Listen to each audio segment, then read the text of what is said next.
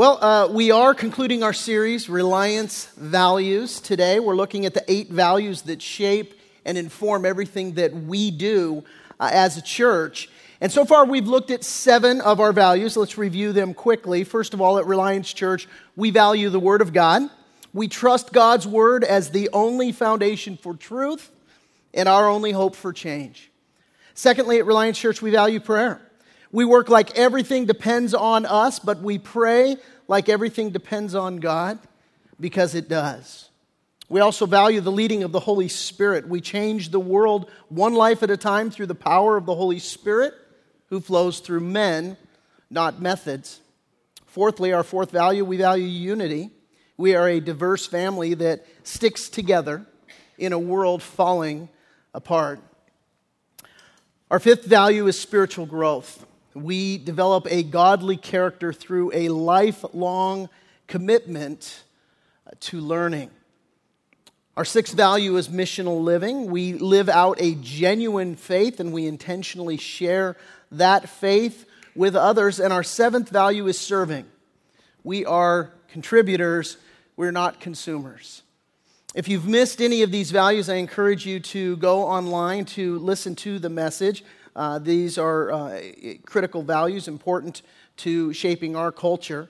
Today, we conclude with our eighth and final value at Reliance Church. We value leadership development.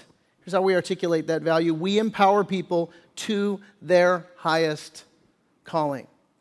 Now, as we have seen, values are critically important to every organization.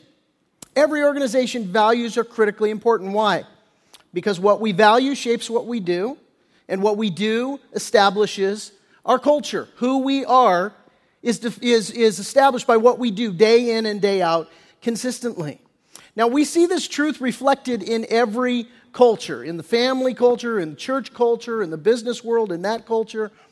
And without question, the 2 most important cultures in this world are the family and the local church. Those are the 2 most critically important cultures in this world. Why? Well, because the purpose of both of those cultures, the culture of the family and the culture of the church, is to provide nurture and growth and development.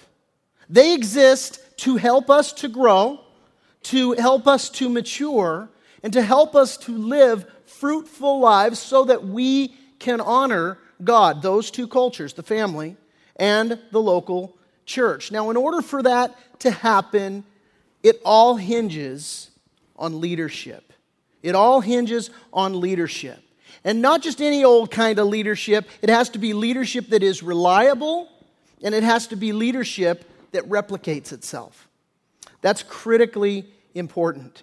Tom Peters said this. He said, leaders don't just create followers, they create more leaders. In other words, the fruit of a true leader grows on the trees of other people. That's what I want you to get. That a true leader not only has followers, but he himself is replicating his leadership in other people. And the fruit of a true leader does not grow on his tree, it grows on the trees of someone else. And so there's a sacrificial element to that. Now, in order for that to happen, the Bible makes it clear that in both the family and in the church, leadership is required. We read in Ephesians chapter 5, the Bible says there that regarding the leadership in the family, that men are to lead their wives as the head of marriage, just as Jesus is the head of the church. Again, in Ephesians chapter 6, it says there that fathers are to lead their children. Proverbs 31, 1 Peter 3 tells us that the wives also have a duty in leadership, that they are to exercise leadership in their homes. As well, Deuteronomy chapter 6 says that both husband and wife, parents, together, collectively, have the duty to lead the kids to the Lord. So there are biblical requirements of leadership in the family, and there's also biblical requirements of leadership in the church. We read in Ephesians chapter 4, regarding the church, it says there that he himself gave some to be apostles, some prophets, some evangelists, and some pastors and teachers, for the equipping of the saints, for the work of ministry, for the edifying of the body of Christ, till we all come to the unity of the faith and of the knowledge of the Son of God, to a perfect man, to the measure of the stature of the fullness of Christ, that we should no longer be children, tossed to and fro, and carried about with every wind of doctrine by the trickery of men, in the cunning craftiness of deceitful plotting. But, verse 15, speaking the truth in love, may grow up in all things into him who is the head, Christ. It's been said, so goes the leader, so goes the organization, so goes the family. And that is absolutely true. Everything rises and falls on leadership. John Maxwell said that. He also said this. He said, any endeavor you undertake that involves other people will live or die depending on leadership. And that idea of leadership, that idea of passing leadership on to other people, inspiring other people, that's the idea here in 2 Timothy. As we read now, 2 Timothy, beginning in chapter 2, verse 1. You therefore, my son, be strong in the grace that is in Christ Jesus, and the things that you have heard from me among many witnesses, commit these to faithful men who will be able to teach others also. You, therefore, must endure hardship as a good soldier of Jesus Christ. No one engaged in warfare entangles himself with the affairs of this life, that he may please him who enlisted him as a soldier. And also, if anyone competes in athletics, he is not crowned unless he competes according to the rules. Verse 6, the hardworking farmer must be first to partake of the crops. Paul concludes that thought this way. He says, consider what I say, and may the Lord give you understanding in all things. Now, Timothy is a letter written by an older pastor to a younger pastor. And the older pastor, of course, is Pastor Paul. 2 Timothy is the last letter that Paul will ever write. He's in prison. He's been imprisoned for his faith. And he knows that he's pretty much exhausted every avenue that he can exhaust to appeal his case. And he knows that death awaits him. And certainly he will be beheaded for his faith. So these are the final words, and he knows that these are the final words, and so he is choosing his final words very carefully to encourage this young pastor. And of course, the young pastor he's talking to is Timothy. Timothy is, at this point, a pastor who's been in ministry for about 15 years, and he's in his mid to late 30s. So he started his ministry very early as a young man. And at the time of this writing, Timothy's burned out, he's tired, and it would seem maybe that he just by nature is a little timid to begin with. And what Paul's doing, he's writing to encourage him to keep fighting. And that's something that everybody in ministry can appreciate, right? Everybody in ministry gets tired. Everybody in ministry gets discouraged. Everybody in ministry needs to be encouraged to keep fighting. By the way, we are all in ministry. Every last one of us. If you are a follower of Jesus Christ, if you've been born again by the Spirit of God, if you have invited Christ to be your Lord and Savior, you are in ministry. 1 Peter 2:9 tells us that we are a royal priesthood. That we are a chosen generation. And our responsibility, our duty is to produce fruit in our lives that will last. And so everybody's in ministry, whether it's parenting, whether it's your 9-to-5 job, whether it's mowing your lawn, changing a diaper, taking out the trash, doing your homework if you're a student, serving in whatever capacity. Everybody is in ministry. It's all ministry. What you do. And it's either ministry, you're either ministering to your flesh, you're either ministering to your sinful desires, or you're ministering to the Lord. The Bible says whether you eat or drink or whatever you do all to the glory of God. 1 Corinthians 10:31. And that's the trick, isn't it? Doing what you do to the glory of God. Think about that. Just think about your week. Just think about the week that you have lived. It's kind of convicting when you take a walk with whatever you do, whether you eat, drink, whatever you do it to the glory of God.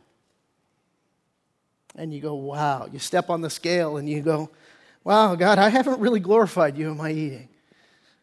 Or you think about driving down to the family's house on Thanksgiving and braving the 91 freeway, and you think, I'm an idiot. I should have left last night. What's going on? And then you realize, no, I'm not an idiot. He's an idiot. Get out of my way, you moron. And you think, oh gosh, am I glorifying God in how I'm living my life? And so we have to understand, man, glorifying God is difficult because life is wearisome and ministry is wearisome. And certainly, as I said, Timothy's dealing with this. You look at verse 1 there, where Paul's encouraging Timothy to be strong and to endure. Do you know that this is one of 25 times that Paul has to encourage Timothy to be strong and to endure? And that tells us either Timothy is timid and easily discouraged, or he has a very difficult assignment in Ephesus, which is where he's ministering, or that he's just normal, right? That just the normal day-to-day course of living our lives and ministering and trying to do our best to do everything as ministry is unto the Lord, it can be burdensome. It can be wearisome. And so what Paul says here is he says, therefore, my son, be strong. And I want you to notice where Paul says that we get this strength. He says that we get it in the grace that is in Jesus Christ. I want you to think about God's grace for a minute. I don't think we emphasize God's grace enough. The fact of the matter is, you do not deserve God's grace. Not a single one of us here deserves it. We all deserve hell, and we deserve it right now.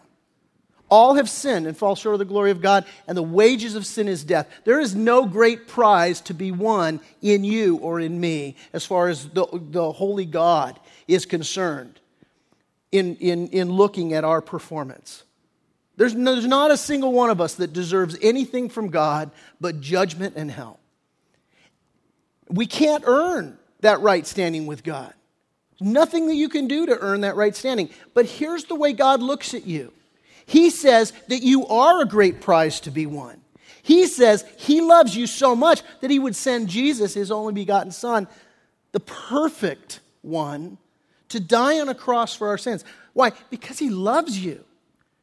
And His grace is freely given to us. You are saved not by any work that you do. You're saved when you acknowledge, God, I am a piece of work. I don't have these beautiful works, but you are the perfect one. You're awesome. And you died on the cross for my sins, and I thank you. And all that I'm left to do is to throw myself at your feet and say, have mercy on me, Lord, a sinner. God, I love you. And you know what God says? He says, I will have mercy on you. I do have mercy on you. I forgive you. I love you. He receives you to Himself.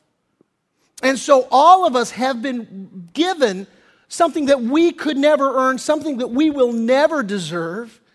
And God loves you.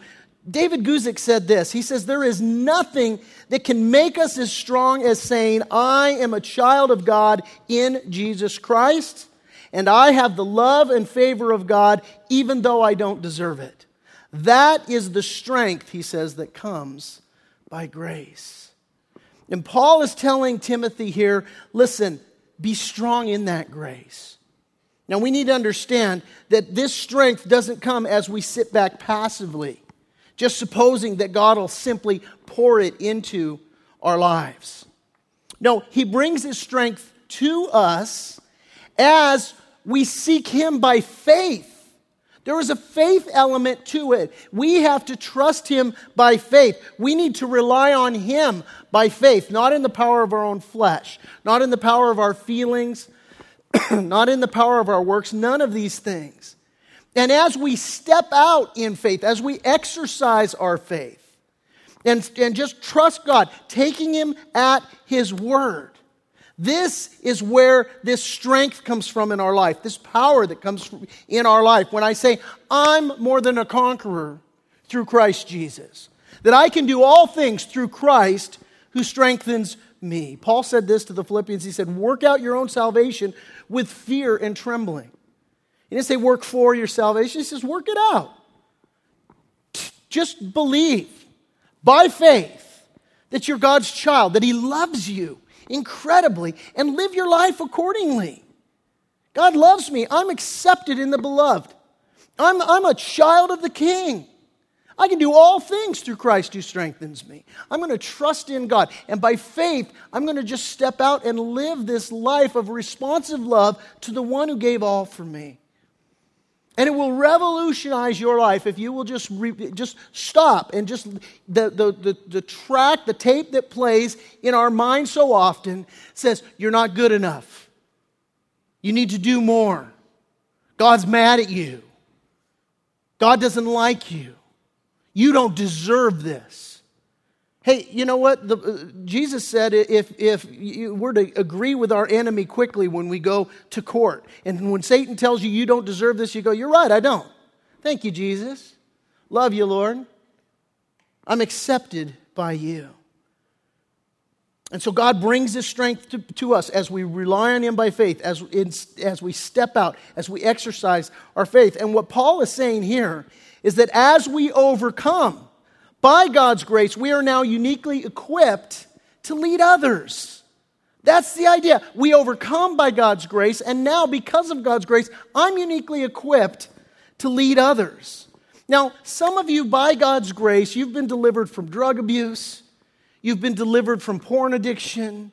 You've been delivered from drinking.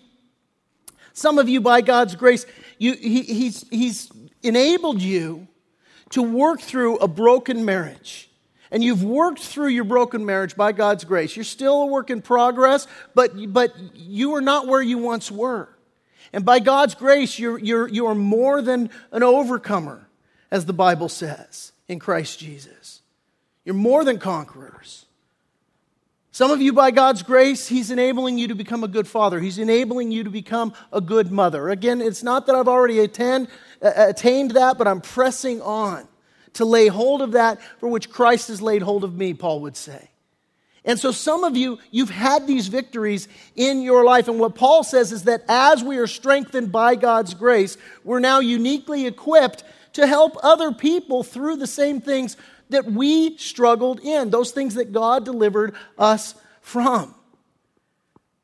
Now, that's not what the enemy tells us. The enemy tells you that you're damaged goods. The enemy tells you that you're broken. The enemy tells you that you're disqualified. When we talk about leadership development, the enemy whispers in your ear and says, well, you can't lead. Look at you. Look at what you look at. Just have you checked your resume out lately? You can't lead. And what we need to understand is that no, when we are strengthened by God's grace, and God by His grace brings us through something, we then need to strengthen others who are struggling with the same things with which we struggled and with the things that they're going through. If you've been delivered from sin, God wants to use you to lead other people.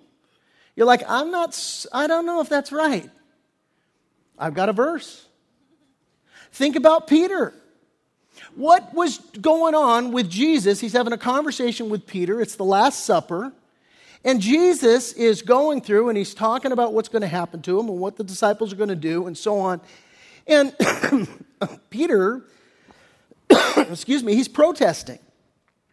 And he's kind of copping an attitude like, hey, look, everybody, all these other losers will deny you. Lord, I'm never going to deny you kind of thing. And the Lord said, Luke 22, verses 31 and 32, the Lord said, Simon, Simon, indeed, Satan has asked for you that he may sift you as wheat. But, Jesus said, I have prayed for you that your faith should not fail. And when you have returned to me, strengthen your brethren. Strengthen your brethren. So what was Jesus saying? Jesus is saying, look, Peter, you're going to blow it. You will blow it. When I planted my first church, I went down to Costa Mesa. I wanted a meeting with Pastor Romaine, Chuck Smith, assistant pastor, and I don't know, it was 1991 maybe. I'm sitting there, I'm meeting with him, and we're getting ready to plant Revival and all, and I'm just a little kid, and I'm trying to ask him a question, and he interrupts me. He goes, "Son, you're worried about making a mistake, aren't you?"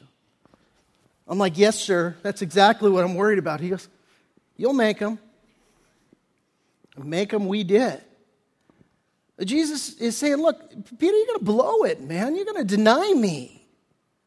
But when you have returned to me, when you've repented and returned to me is the idea, strengthen your brethren. You're not disqualified. You're not damaged goods forever to me. No, Peter, when you've returned to me, now you're going to go and you're going to strengthen other people. You're going to say, man, I know what you're going through. And see, that's what God wants from every single one of us. Not a single one of us here can forever be disqualified from ministry. I need to choose my words very carefully.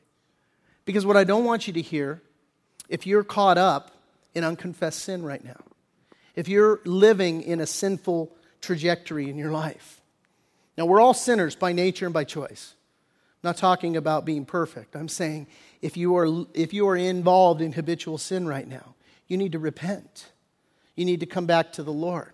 But you need to understand no matter who you are, no matter where you are, God's intention for you is to take you, to raise you up, to cleanse you of unrighteousness, to change your behaviors, to change your path, to change your trajectory, and you can become a leader in the body of Christ. No matter who you are, no matter what you've done. This is God's intention for you. Jesus says, when you have returned to me, when you've repented and come back, strengthen your brethren. And when by God's grace you are strengthened, then you are then to go out and strengthen others. Now, how do we do that? We lead them in grace. We lead people by instruction. We lead people by example. And we lead people by a steadfast commitment. And Paul here, he gives Timothy these examples, these three examples. He gives him an example of a soldier, gives him an example of an athlete, and he gives him an example of a farmer. And what he's pointing to is the steadfastness of their walk and of their trajectory. He says that we, like soldiers, this is how we need to live our faith. What's the idea? That we're always on duty. A soldier in the midst of the battle doesn't say, it's my coffee break, sorry. I know we're being overrun right now, but I can't pick up that weapon and go on the offensive because I get a timeout, I get a break. No, a soldier is on duty. You're always on duty. He says we're to be like an athlete. And he emphasizes in regards to an athlete. Now, one of the things that what does an athlete do to compete? He trains, and he's in a constant state of preparedness, and he's watching his diet, and he's watching his exercise routine, and all of these things. But he says also, look, you got to obey the rules, man. Otherwise, you're going to be disqualified. So you can't be the kind of leader that says, do as I say, not as I do. You have to live your life according to the rules. You have to practice what you preach, in other words. He says we're also to be like a farmer. And what's the farmer do? Listen, in order to produce a crop, the farmer has to be a partaker of the things that he's producing. Right? If the farmer just constantly was producing, but never ingesting what it was that he was producing, he'd drop dead from malnourishment. So we need to ourselves feed on that which we are teaching others. You can't give what you ain't got. That's leadership 101. You can't give what you ain't got. You know, you want to give somebody the chicken pox, you got to have the chicken pox to transmit it, you know. And so this is the important thing. Now, it's critical that we understand that leadership development is not optional. That's what I want every single one of you to hear. When we say that we, as a value of the church, value leadership development, what I want you to understand is that this is not just for the elite some and not for everybody. No, leadership development is for everybody, and it's a mandatory part of being a disciple of God. See, biblically, we see three distinct roles in the church. The Bible speaks of these three distinct roles: the role of elder, the role of deacon, and the role of a saint. And every single role has its unique roles, its unique responsibilities for that role. First of all, the church is to be led by elders. Here's what the Bible says, 1 Timothy 3. This is a faithful saying. If a man desires the position of a bishop, of an elder, of an overseer, they're all synonymous terms, he desires a good work. Verse 2, a bishop then must be blameless, the husband of one wife, temperate, sober-minded, of good behavior, hospitable, able to teach, not given to wine, not violent, not greedy for money, but gentle, not quarrelsome, not covetous, one who rules his own house well, having his children in submission with all reverence. For if a man does not know how to rule his own house, how will he take care of the church of God? Paul continues, not a novice, lest being puffed up with pride he fall into the same condemnation as the devil. Moreover, Paul says he must have a good testimony among those who are outside, lest he fall into reproach and the snare of the devil. And so elders, basically, the idea, are to be men of high character, the men of principle, and they're to have a heart to shepherd God's flock. These are who they are. Paul would tell the Ephesian elders this in Acts chapter 20. He says to them, pay careful attention to yourselves and to all the flock in which the Holy Spirit has made you overseers to care for the church of God, which he obtained with his own blood. What Paul is saying is this to elders. He's saying, look, those sheep that have been entrusted to you were purchased by Jesus' blood on the cross. That's a high and a holy calling. This is a heavy responsibility.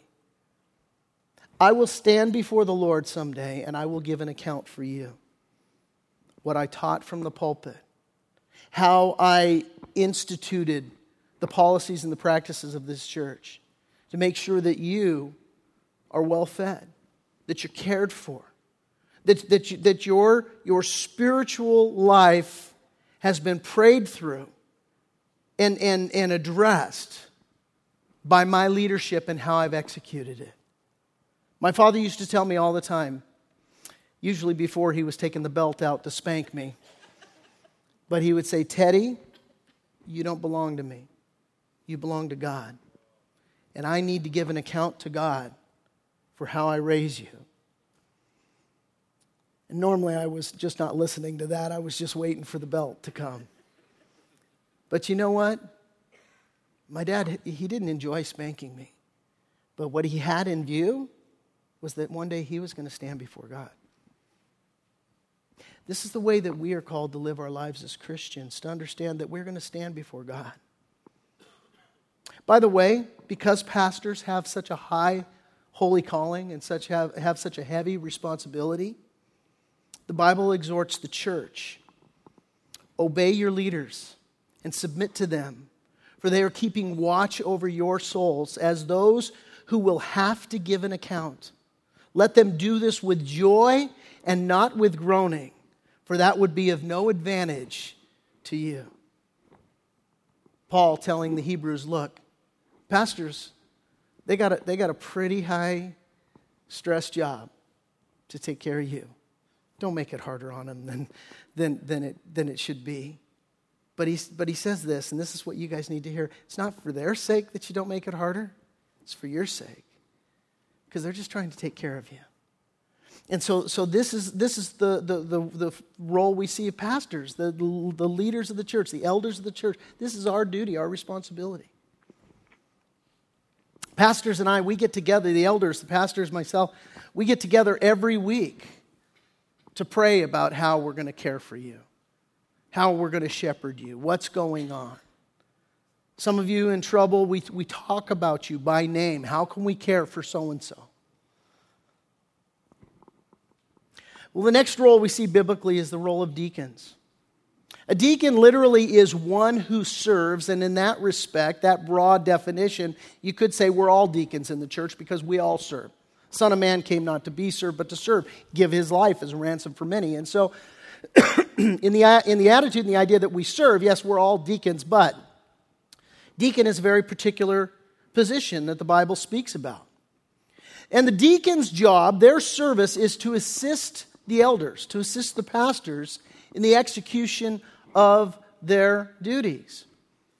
We see an example of this in the book of Acts. Now, it doesn't specifically say that it was deacons that the disciples appointed. This is debated. But they were in a situation where they said, wait a minute, we got to care for the needs of the flock. We got to feed them and tend to them. And we got this daily distribution of food, and we're having trouble because some people are complaining that they're being left out. And it's distracting us from teaching the Word of God, which is what we're called to do primarily. So we want to take care of this need, but if we're the ones constantly doing it, this is going to suck all of our time away from our priority. So what do? They appoint 7 men full of wisdom and the Holy Spirit who are going to attend to those things. It's conjecture, it's speculation, but you figure 7 days a week, daily distribution of food, 7 men, 1 man in charge of every day of the week. Maybe that's how it went down, maybe not. But they appointed 7 men full of wisdom and the Holy Spirit. I think deacons. The role of the deacon is to assist the elder in that way. Hey, how do we care for the physical, practical needs? Here's the qualifications Paul told Timothy, 1 Timothy 3, verses 8 through 13.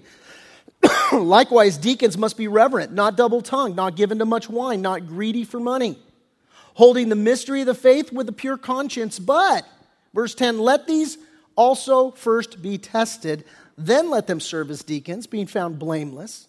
Likewise, their wives must be reverent. By the way, their women is what's in view here, and it's probably not just talking about female deacons, but it's probably talking about the wives of both deacons and elders. But likewise, their wives must be reverent, not slanderers, temperate, faithful in all things. Let deacons be the husbands of one wife, ruling their children and their own houses well.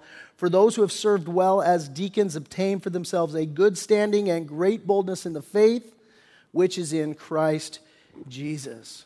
We follow this process here, by the way. We'll see guys. We see God's hand uniquely upon them. They helping us in particular. We think, gosh, I wonder if that person should be a deacon. And so we'll invite them to a time of testing, where we say, hey, we just see what you're doing as maybe God's hand is upon you. We want to encourage you to keep doing what you're doing, but just to go into official time of testing. And we will test them. We will watch them. We'll see how they're faithful in little and maybe give them a little bit more and see how they're faithful in much. And after a time of testing, we will invite them then to come on the platform and to be prayed over and to officially become a deacon and stand before you and so on. Well, the next role we see biblically is the role of the saints. Most of you. The role of the saints. Here's what Paul said to the Ephesians in Ephesians 4. He said, he himself, the Lord God, gave some to be apostles, some prophets, some evangelists, and some pastors and teachers. Elders, my job. For what? For the equipping of you, the saints, for the work of ministry, for the edifying, the building up of the body of Christ. Listen, the work of ministry is not simply the work of pastors and deacons. It's the work of all of the saints, right? And it's the work of gifted men and gifted women. Insert your name in that statement. Who have been given to the church. God has given you, He's appointed you, He's placed you here in the church for the purpose of building it up and for carrying out the mission of the church. Now, in order to do this, there's a great variety of gifts given to the body of Christ. We see this in Matthew 7, Luke 11, Romans 11 and 12. We see it in 1 Corinthians 12 and 14, in Ephesians chapter 4, in Hebrews chapter 2. And the Bible says of these gifts that our duty is to both use them and to grow in them. Paul says in Romans 12, having then gifts differing according to the grace that is given to us, let us use them. Jesus gave a parable about the talents that a rich man gave to his servants. And he gave these talents, and he said, while I'm away, invest them. And he came back, and two of the guys invested them, and they were rewarded. But one of the guys buried his talents, and he was chastised. And the exhortation to us and the implication of that story that Jesus told, that parable, that earthly story with a heavenly meaning, is that we have been given gifts and talents that God expects us to invest and to use for His glory. So we have to use them, and we have to grow in them. Peter says in 2 Peter chapter 3, grow in the grace and the knowledge of our Lord and Savior Jesus Christ. To Him be the glory both now and forever. Amen. And so growing in grace and knowledge is the command for every believer.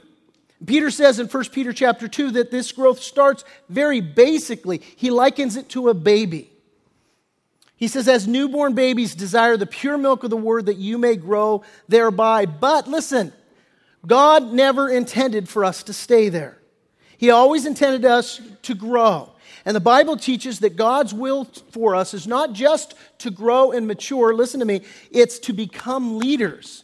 That's God's will for every one of you, is that you will become a leader. Listen, let's be honest. You are a leader in some capacity already anyway. All of us are leaders in some capacity. And God's desire is that you would grow and become more of a leader in every area of your life. You say, I need a verse. I'll give you one.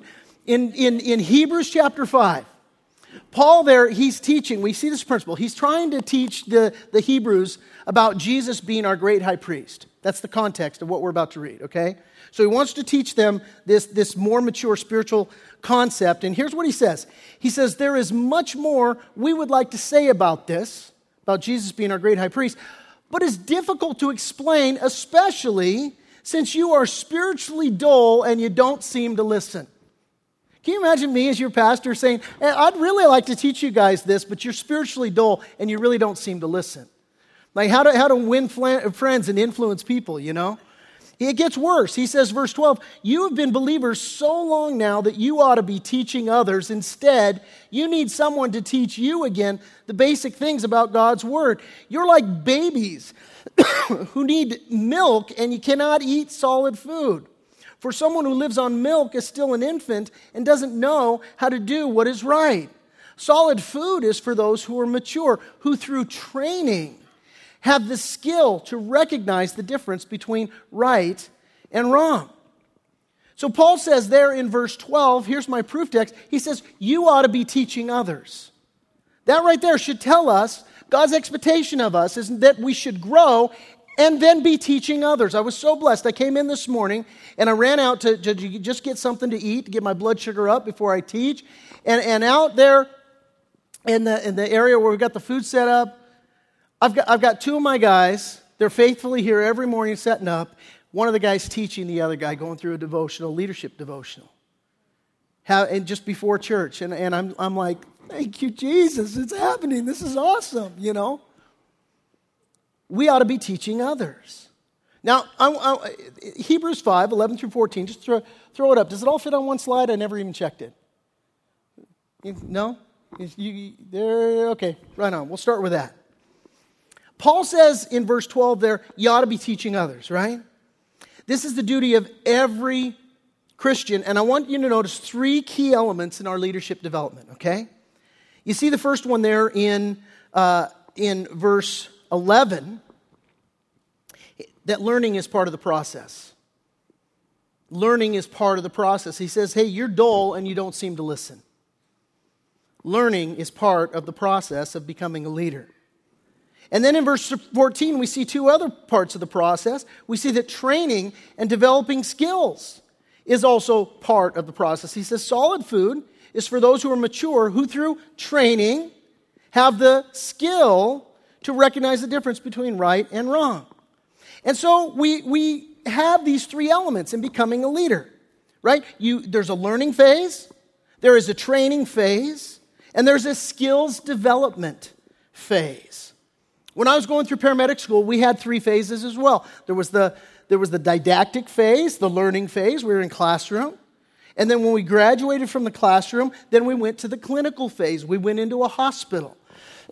controlled environment where we began to see all of the different things, the elements and so on. And then once we were finished with a clinical rotation, then we went into a preceptor rotation where we were actually out on the field responding to calls with a paramedic riding shotgun looking over our shoulder as we were actually doing the things and implementing the things in more of a leadership capacity.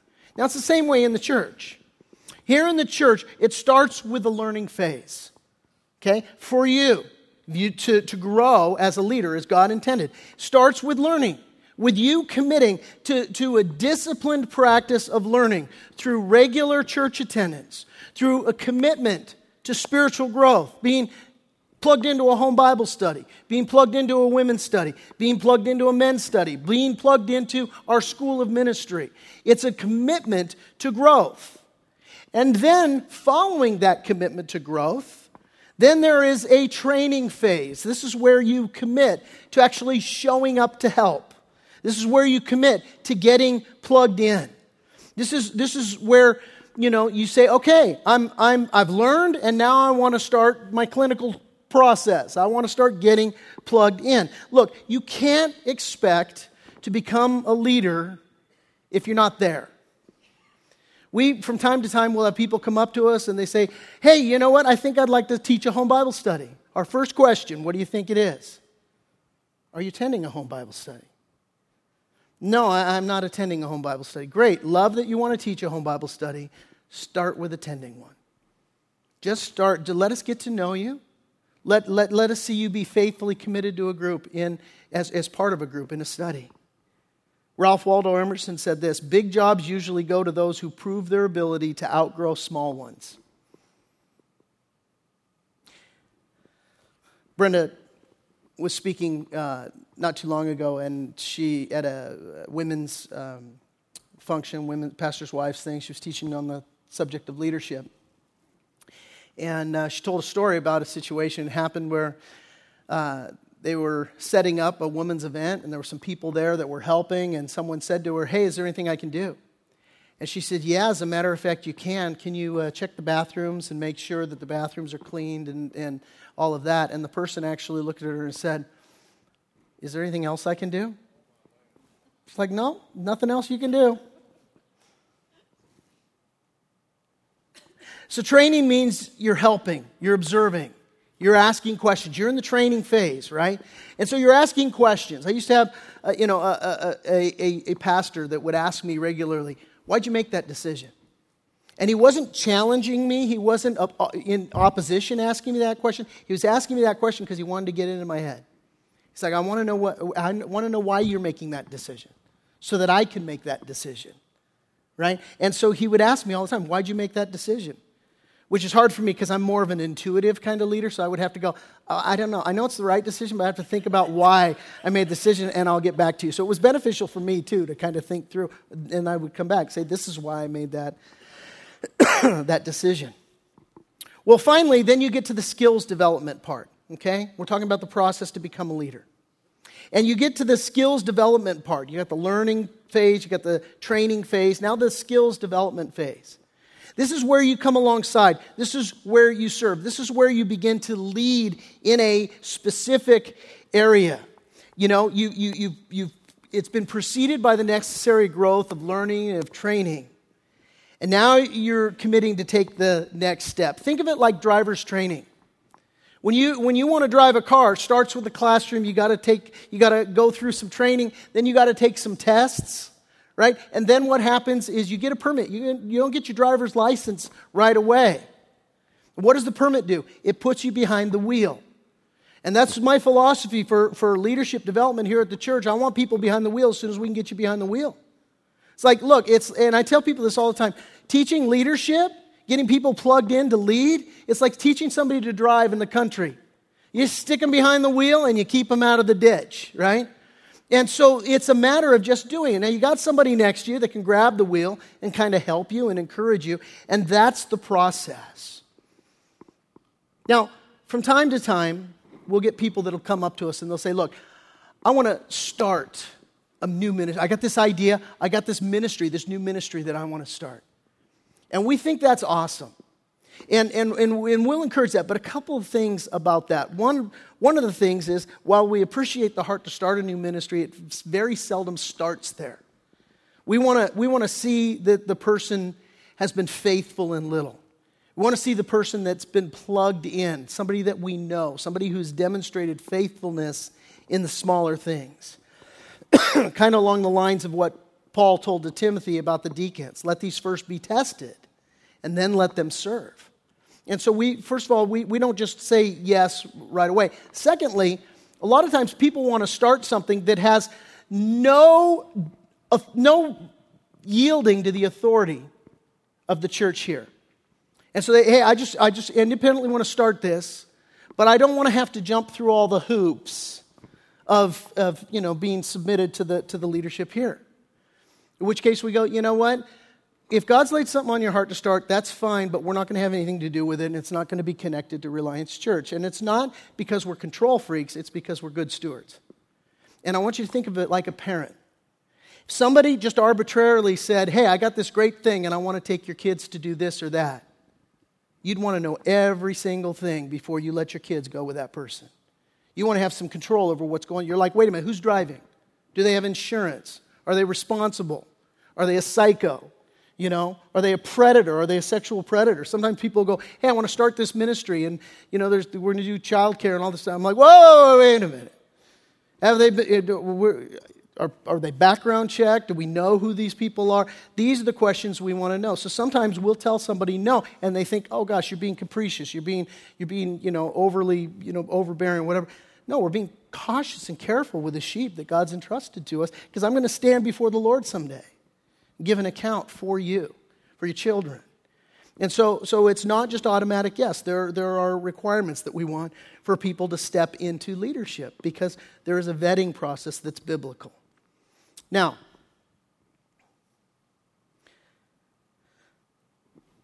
I should have said this up front, but when we talk about leadership development, there is no way I'm going to teach exhaustively on leadership development in one teaching. We could spend the rest of the year talking about leadership development. But at this point, I'm just going to cut it off right here. I want to share a quote from Charles Spurgeon and ask you a question as we close. Charles Spurgeon said this: wherever anything is to be done, either in the church or in the world, you may depend you may depend upon it that it is done by one man, a Moses, a Gideon, an Isaiah, or a Paul. The whole history of the church from the earliest ages teaches the same lesson. I might add a Ruth, a Mary, an Esther. My question for you is, will you be that man? Will you be that woman? Because that's the Lord's will for you.